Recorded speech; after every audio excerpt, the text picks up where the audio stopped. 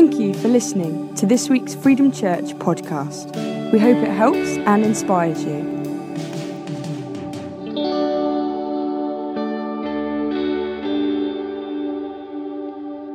So, if you have your Bibles, do open them to Ephesians 6. So, for the next 25 to 30 minutes, we will be exploring what it means to put on the breastplate of righteousness. So, we're journeying through our teaching series called Get Kitted Out, which is all about the armour of God. And we'll be looking at the second. The first was the belt of truth, which Sim spoke on last week. And if you missed that, you can catch it online or on Church Suite. And the second we're speaking about today is the breastplate of righteousness. So let's read. We find the imagery in Ephesians 6 from verse 10. So we're going to read this together. Finally, be strong in the Lord and in his mighty power. Put on the full armour of God so that you can take your stand against the devil's schemes. For our struggle is not against flesh and blood, but against the rulers, against the authorities, against the powers of this dark world, and against the spiritual forces of evil in the heavenly realms. Therefore, put on the full armour of God so that when the day of evil comes, you may be able to stand your ground. And after you've done everything, to stand. Stand firm then. Do you think he wants us to stand? Okay, so stand firm then, with the belt of truth buckled around your waist, with the breastplate of righteousness in place. I just love how that rhymes. And with the feet fitted with the readiness that comes from the gospel of peace. In addition to all this, take up the shield of faith, with which you can extinguish all the flaming arrows of the evil one. Take the helmet of salvation and the sword of the Spirit, which is the word of God. And pray in the Spirit on all occasions with all kinds of prayers and requests. And with this in mind, be alert and always keep on praying for all the Lord's people. Now, I wonder what your favourite battle scene is in a film. So, there's a lot in Lord of the Rings. So, your favourite might be in there. We've got Star Wars. There's a lot of fight scenes and battle scenes in Star Wars. If you like something maybe a bit more down to earth, there's some in Chronicles of Narnia.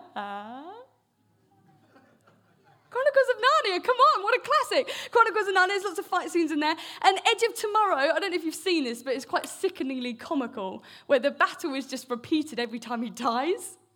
It's a lovely Sunday afternoon watch. Okay, so Edge of Tomorrow has lots of fight scenes in. But in films and in TV shows and in books, maybe when we have to use our imagination, okay, which we don't do very often. But we see these battle scenes and fight scenes, and they can be very thrilling and exciting and large and huge and feisty. But maybe when we watch scenes in films like Black Hawk Down or Fury, or like Sim mentioned last week, Hacksaw Ridge or Saving Private Ryan, We Are Soldiers. I haven't seen that one. Is it old? No. What, We Are Soldiers? We Were Soldiers. Is that old? I haven't seen it, but apparently there's battle scenes in it. Okay, so we're on a great start this morning. So there's loads of battle scenes. And in films like that, where they're about real stories, it brings to life the reality of what war is like. And so they tell stories, don't they? Non-fiction stories of wars that have happened. And it reminds us of the reality of what war is like. And so Paul here in Ephesians 6, I love how he portrays that reality of the war that we're in. And the war isn't against flesh and blood, although those still happen. He's saying the war that we're in is against the things unseen.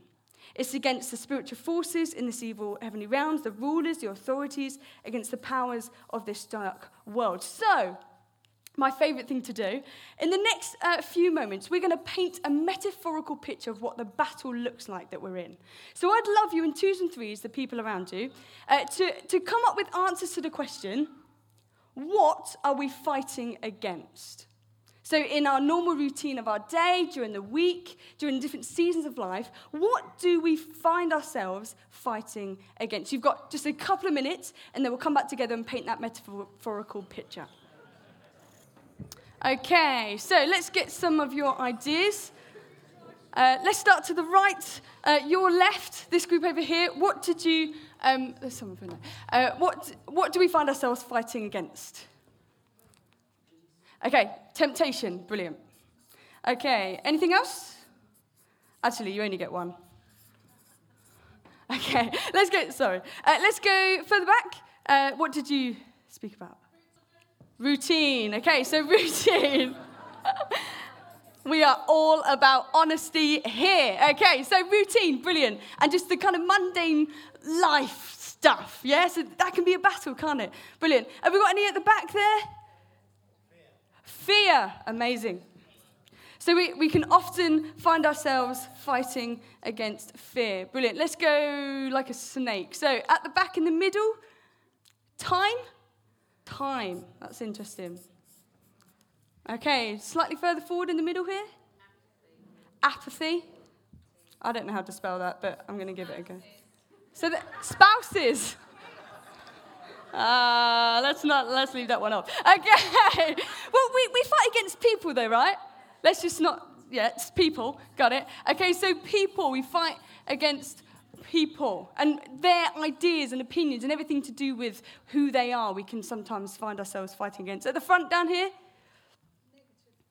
Negative thoughts. What are we fighting against? Okay, so knowing what a problem is in a relationship and then doing something about it. Yeah, the wedges, the tensions, I guess, of being in relationship with people. Brilliant. Is that right? Who knows? Okay, and further back, the devil. Okay, let's put him down. He's very real, isn't he? He's very true. Well, it's not true, but it's real. That's what I meant. Okay, North Korea. Yeah, so we do find ourselves, don't we, against other nations and government and politics, right? It's just mad, absolutely mad. And our opinions to do with that. How do we fight against maybe things that we don't agree that happens in politics, right? Okay, good stuff. Well, I think there's a good list. And the reality is that we are in a war. We are at war with these things. And there's tons more, isn't there? We are in a war. And I'm sure many of us have been in a situation where we're like, oh man, I just cannot get through this. I'm fighting against this thing. And I'm finding it so hard. Because the war is real. And I don't know about you, but I find myself stuck in the mundane kind of clockwork of life and, where I become a bit distant and a bit naive and unconscious of the battle that is happening. And that is so dangerous. I'm convinced that is so dangerous because, as Paul says, we won't be ready for when the heat of the battle rises. And so that's why Paul says, you've got to put on that armor. You've got to put on this armor so that you're ready, so that you can stand firm in the battle that we find ourselves. Because if we're not, then potentially kind of the schemes of the devil, of the evil one, right, they can become our reality instead of the truth of God. And so there's a real danger when we go, oh no, there's nothing going on really. There's no battle here. But we've got to be real. We've got to be real. I love that. Yes, we are fighting against the evil one. He will do anything to bring you down. And that is the reality of war. And so that is why Paul says, put on the belt of truth, put on the breastplate of righteousness, which is what we're looking at today. And so let's look at the breastplate, right? The breastplate, it's the imagery of the Roman soldier's armor, of what he put on. It covered the body from the neck to the thighs, so this whole kind of section of the body. And there was a section on the front and on the back. So it's kind of this whole section of covering this part of the body. And the breastplate, of course, was very vital because it protected the most essential organs in our body. And one of those, of course, being the heart. And so without this piece of armor, the soldier, the army, would be very exposed to the attacks of the enemy. And so that's why when Paul instructs us to put on the breastplate, he's actually instructing us, guys, you've got to protect your heart. You have got to protect your heart. Make it a priority to keep your heart safe. And so that's why he uses the breastplate as that imagery. But furthermore, he says, put on the breastplate of righteousness. And so we're going to spend a few moments looking at righteousness. What is righteousness? What does the Bible talk about righteousness? And the Bible actually talks about righteousness as two types. So the first type is positional righteousness. Positional righteousness. And positional righteousness is all about being automatically made right with God through Jesus' death and resurrection. So, when Jesus died on the cross, he hung on the tree and he died, and 3 days later, he rose to life. And whilst doing that, he did something that no one else could do. He took the sin that was on us, that captivated us, that had us in chains, and he put it on himself. So that when he died, when he hung on that tree as the sacrifice, the debt that we owed had been paid off. That is so cool. That is so cool. He took our place, and so he positioned himself on the cross to give us the position of righteousness. And so we are righteous. We are righteous. And what that means is basically we are made right with God, which means we can confidently come before God with no guilt, no shame, and go, do you know what, God, I love you, and I know you love me. We can be confident to go to God, and we don't have to think about the mistakes that we've made, the sins we've committed. We don't have to think about, oh, what's God going to think about what I looked on my computer last night? What's God going to think about the magazines I've been reading all week? What's God going to think about the thoughts that went through my mind this morning, or the things I said to my friend or enemy this week? We don't have to think like that. We can go to God in confidence and go, do you know what, God? I've messed up. God, have mercy on me for the sinner that I am. But I know that I am righteous. I've been made right through Christ, through what he did on the cross. So that's the first type of righteousness. I mean, that is one of my faves. Okay, but because we are positionally righteous. That's the first type. The second type is practical righteousness. And this one isn't so much fun. Because practical righteousness is all about becoming in practice what we already are in position. I wish I wrote that. I didn't. I stole it, but it's so good. Right? It's becoming what we already are in position. We already are in position. What are we? What position do we hold? We are righteous. And so the practical righteousness God calls us to is becoming who we are. It's living in the light of who we are. And Sim mentioned it earlier. I couldn't believe it. My mouth dropped. I said to Jordan, hold on, I'm saying that later. Because Paul tackles this exact thing, and I love it. Romans 6 just blows my mind anyway. But Romans 5, Paul says this: just as sin ruled over all people and brought them to death, now God's wonderful grace rules instead, giving us right standing, righteousness, right standing with God, and resulting in eternal life through Jesus Christ our Lord. And then he continues into Romans 6 verse 1 and says, what Sim read earlier, well then, should I keep on sinning so that God can show us more and more of his wonderful grace? Of course not, you Wallies! No, that is not how it works. Of course not. Don't be stupid. That is not the truth. He says, of course not. I added the Wallies. Of course not. Since we have died to sin, how can we sin anymore? We have been given the position nor righteousness. And so we've got to act it out. We've got to live in the light of that. And Paul's saying, of course not. Don't sin just because you can. Becoming a Christian doesn't mean, I've got the grace of God. I can sit back, relax and do whatever I please. If that's your thinking, then, gosh, we're doing something wrong. Because that's not how it works. Of course, God is all about grace. He's all about love and forgiveness. Of course, that's what it's all about. But being Jesus in this world, we have to live out that righteousness. We have to be Jesus in this world, and we're not going to be Jesus in this world unless we live a righteous life.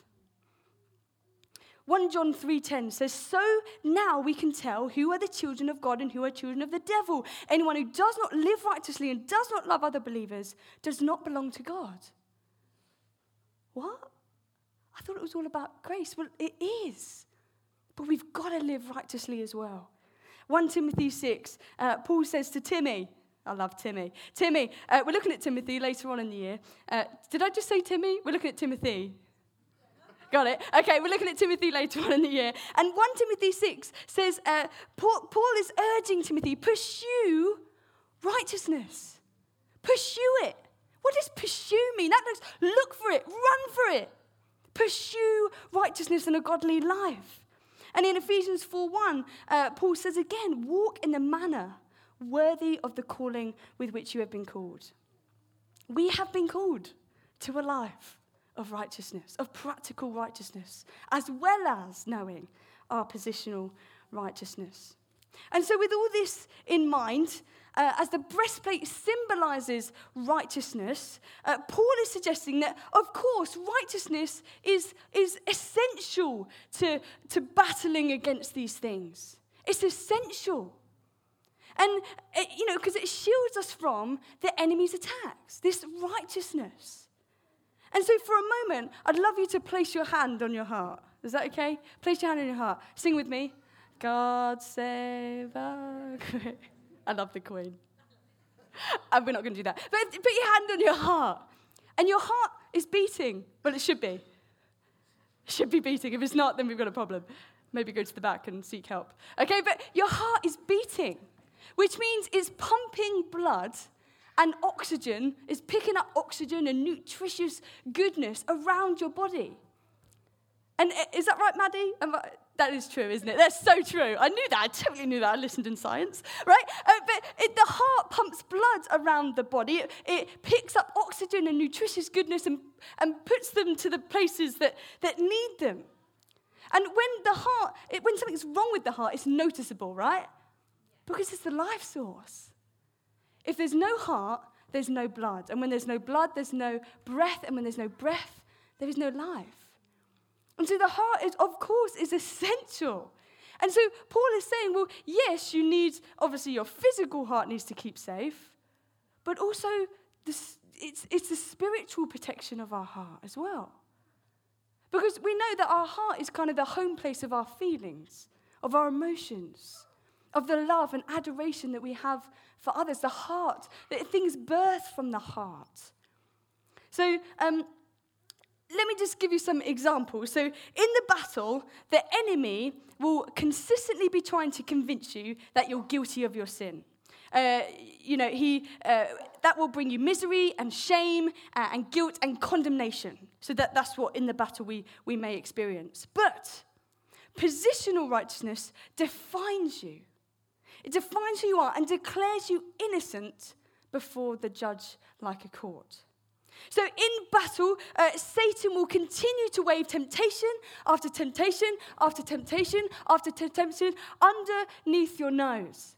But practical righteousness enables you to walk like Christ did through our actions and the way we behave, which naturally will draw us to loving God more. Protects our heart. And so in battle, the devil will consistently be accusing you of your sin and mistakes that you've made in the past, making you feel inadequate, worthless, and that you are complete failure. That's what the battle will do. But positional righteousness will affirms your significance in Christ, in this world, as a child of God. Therefore, filling you with confidence to go, I'm going to walk with my head held high. In the battle, the enemy will continue to persuade you that God has no idea what's best for your life. He did that very well to Adam and Eve. Are you sure God said that? Are you sure he will do that? Are you sure that God knows what's best for you? He will do that.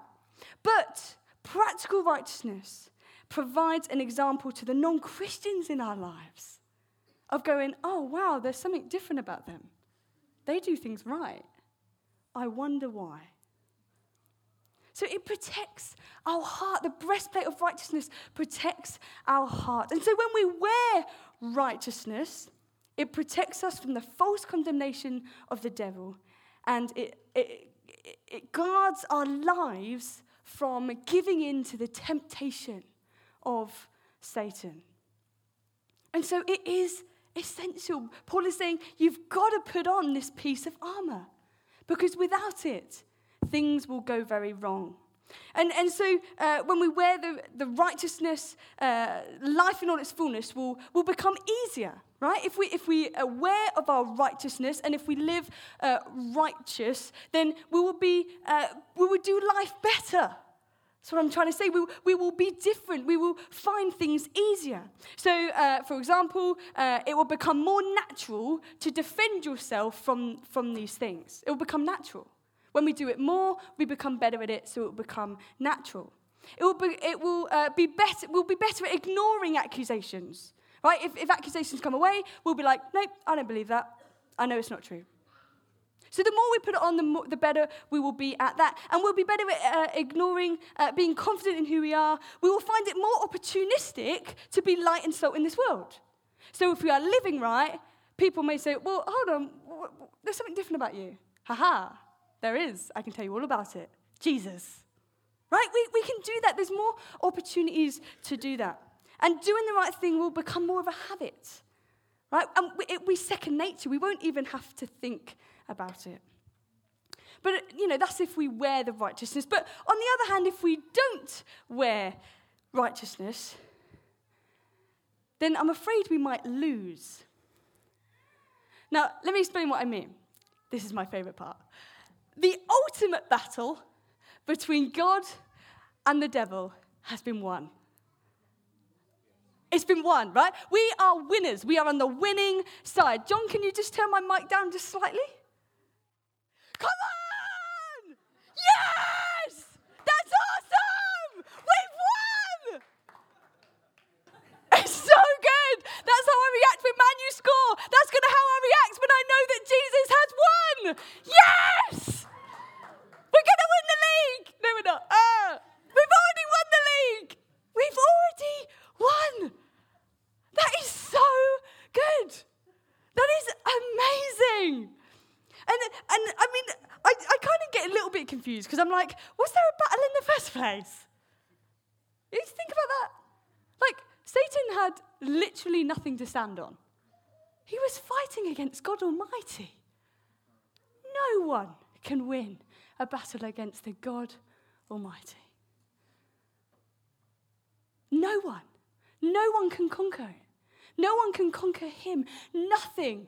No powers of hell will prevail because Jesus has won. And he did that on the cross. Can you notice I'm a bit out of breath now? That was fun. Okay, we have won. We have won the battle. We are on the winning side. However, of course, we know that even though Jesus has paid the debt of sin, even though nothing will ever conquer Jesus, even though that there is no one higher or no one greater, still the devil likes to give it a go. And as I said earlier, really briefly, but I just want to make sure that we know this and understand this. Satan will do anything in his power to bring you down. That's his job. That's what he does. That's who he is. He's the father of lies. He is prowling around like a roaring lion. Good grief, that's a hard sentence to say. He is prowling round like a roaring lion. Okay, we got there. Right, he's doing that. He's ready to pounce. He will do anything in his power to bring you down. And so there is still this battle that takes place. And so when we don't wear the armor, we may lose that battle. That battle not for salvation, because we've already received that, but the battle, again, for life. Life in its fullness. Jesus has given us everything we need to have life in all its fullness, but we will only get life in all its fullness if we do something about it. And so that's why we need to change. And I believe, there's people here who need to put on more of the positional righteousness. There's people here that need to do that need to put on more of the positional, to go, you don't believe yet, or you've forgotten that there is nothing that can separate you from the love of Christ. That you've got guilt and shame for things you've done, where you don't need to have that. because you are positionally righteous. And the second group of people is this practical righteousness. And I think this is tough, because I think many of us take for granted the positional righteousness that we have, and so we don't live in the right way. And that's really hard. That's tough, because it means that we have to change, and no one likes change. And so I'd love us this morning to go, God, which one? Obviously, we need both and, but God, which one of these are you trying to highlight to me? Which one are you prodding me at? Because, we can all grow in each of these areas, right? Which one of these? Do I need more positional righteousness, or do I need to get better at practicing righteousness? And so, big team, aren't they beautiful? I mean, I'm biased because most of them are young people this morning.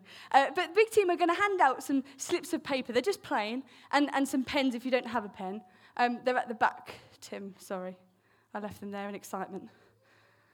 So just slips of paper and some pens. And what I'd love you to do is to write down which of the two that you think God is speaking to you about. So this righteousness, of the breastplate of righteousness. Paul says, put on the armor of God. Well, okay, we're going to put on this righteousness, but which one do you think God is challenging you about of putting more on? Is it the positional, or is it the practical? And so when you've done that, when you've written it just on the bit of paper, have they disappeared? Oh, no. Have I put them down somewhere? Oh, that sucks. Oh, no, the paper's in the pens. Ah, they're small. They're small. Okay, we've got them. That's good. Okay. We haven't got loads of time left. So, band, can you come up? Sorry you don't get to partake in this.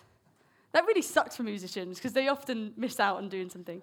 But we're going to do this together. And as you write them down, I would love you to bring it to the front and to place it in this basket. And I firmly believe that as we, physically do something happens in us. I think God honours that. So on this bit of paper that's come around, write down which one. Is it positional righteousness, or is it practical righteousness that God would love you to put on more? Okay, and as we do that, we're going to sing, if that's okay. And we're simply going to sing of the love of Christ, because he's so good, right? I can sing of his love forever. We're going to bring back that old one. I can sing of your love forever, because of the righteousness that you've given me and the righteousness that I want to live out for you. So we're going to sing together, and then we'll kind of come back together after this song. And as you do this, if you would like prayer for whatever you've put down or something that's been brought up this morning, the prayer team will be over here to my right, your left, and someone will pray for you.